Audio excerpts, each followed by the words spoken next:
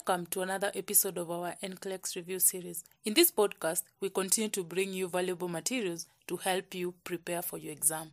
Enjoy. And we'll start on page 35, lab values. You have to know your lab values.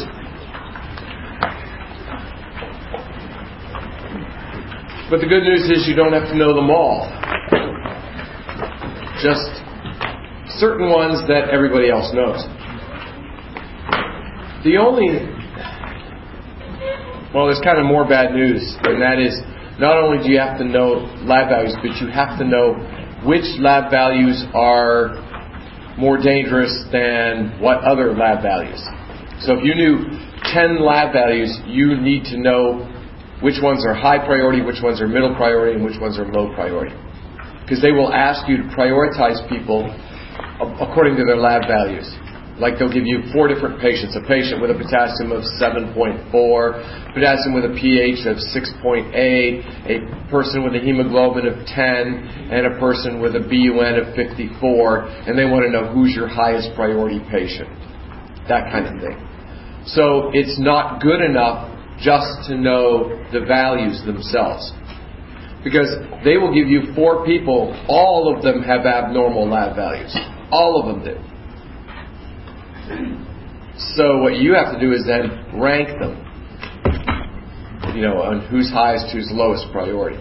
So what I want to do is teach you that, because I don't believe any school I know of teaches students how to prioritize lab values. They teach you the lab values. They teach you the numbers, the ranges.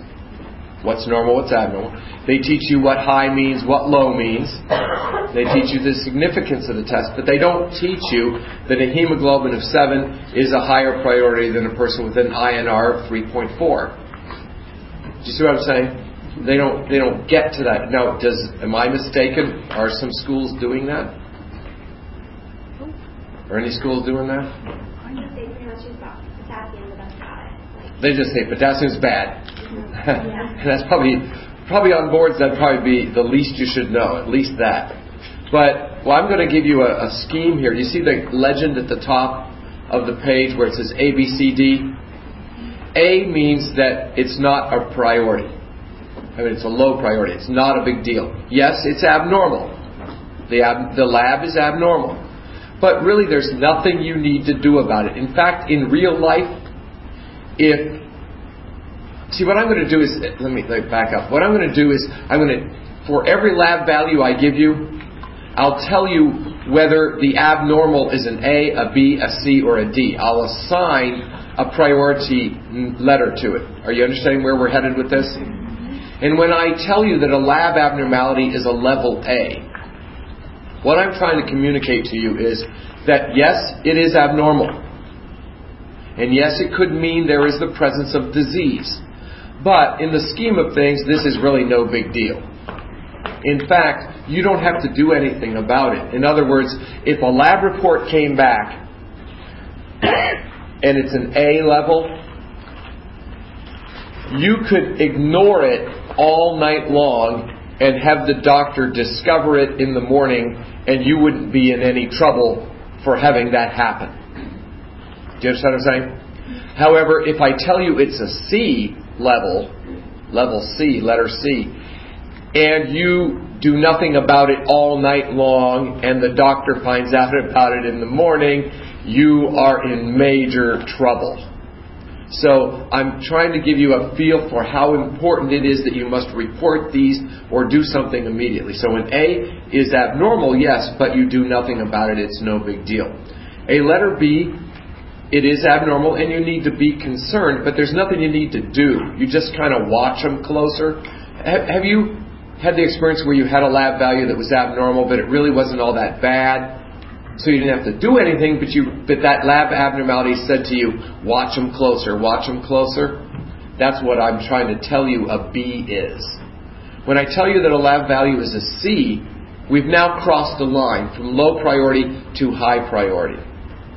When a lab reaches a C value, it is critical. You must do something about it. You can't just sit on that lab value and do nothing. If I tell you that a lab abnormality is a D, I'm trying to communicate to you that it is the highest priority that you can possibly have with a lab value. So what's the lowest priority? A. Followed by? B. And then what are two high priorities? C. And the highest of all is D. Okay, just so everybody know where we're headed here. Okay, now, let's start into the selector. In the first column, there's the name and anything I want to tell you about it. In the middle column, you'll write the range, the normal range. And in the last column, we'll assign the A, the B, the C, or the D. Alrighty? Let's talk about creatinine. I told you 2 days ago that it is the best indicator of kidney or renal function.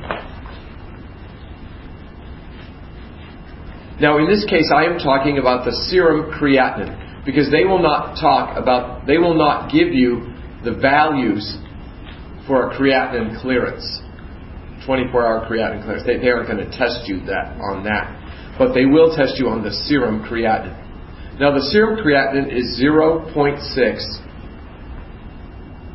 to 1.2, which is actually the same numbers as the lithium range. If you recall that from yesterday, the lithium and the creatinine are the same range. Okay, in the middle column, you have that. In the last column, an abnormal creatinine is just a level A. You would never prioritize a person with a high creatinine as your highest priority. Now, do they have kidney disease? If they have a high creatinine, yes. But are they going to die in the next 4 hours? No. The next morning, the doctor could come in and go, oh, his creatinine is high. He must have kidney disease, and that's fine. You're not going to be in any trouble for it.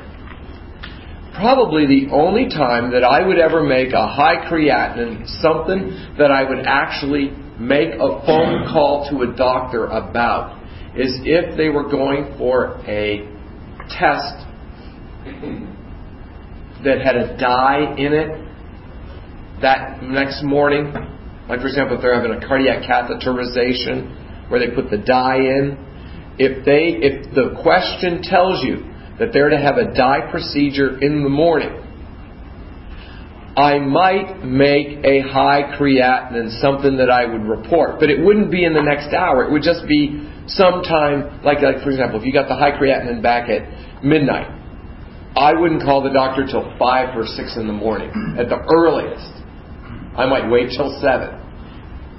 I certainly wouldn't call him at 1 in the morning. But there are certain lab values you're going to see where you call them right away. So this would, even then, it wouldn't be a super high priority, but it would be higher than just a plain high creatinine. Does everybody understand that? Okay. The INR, the International Normalized Ratio, it monitors Coumadin therapy. It's like the PT. It's a variation of the prothrombin time. Its normal range should be 2 and 3, in the 2s and 3s. In other words, you want your INRs to be in the 2s and the 3s. Like 2.1, 3.8, that's what you want. In the last column, anything that's above 4, or 4 and above, is a C, which means it's high priority. You have to do something. This is not one you can ignore. Thanks for listening. If you enjoyed this episode and would like to help support the podcast, please share it with others and leave a rating. We wish you all the best in the coming examination. See you next time.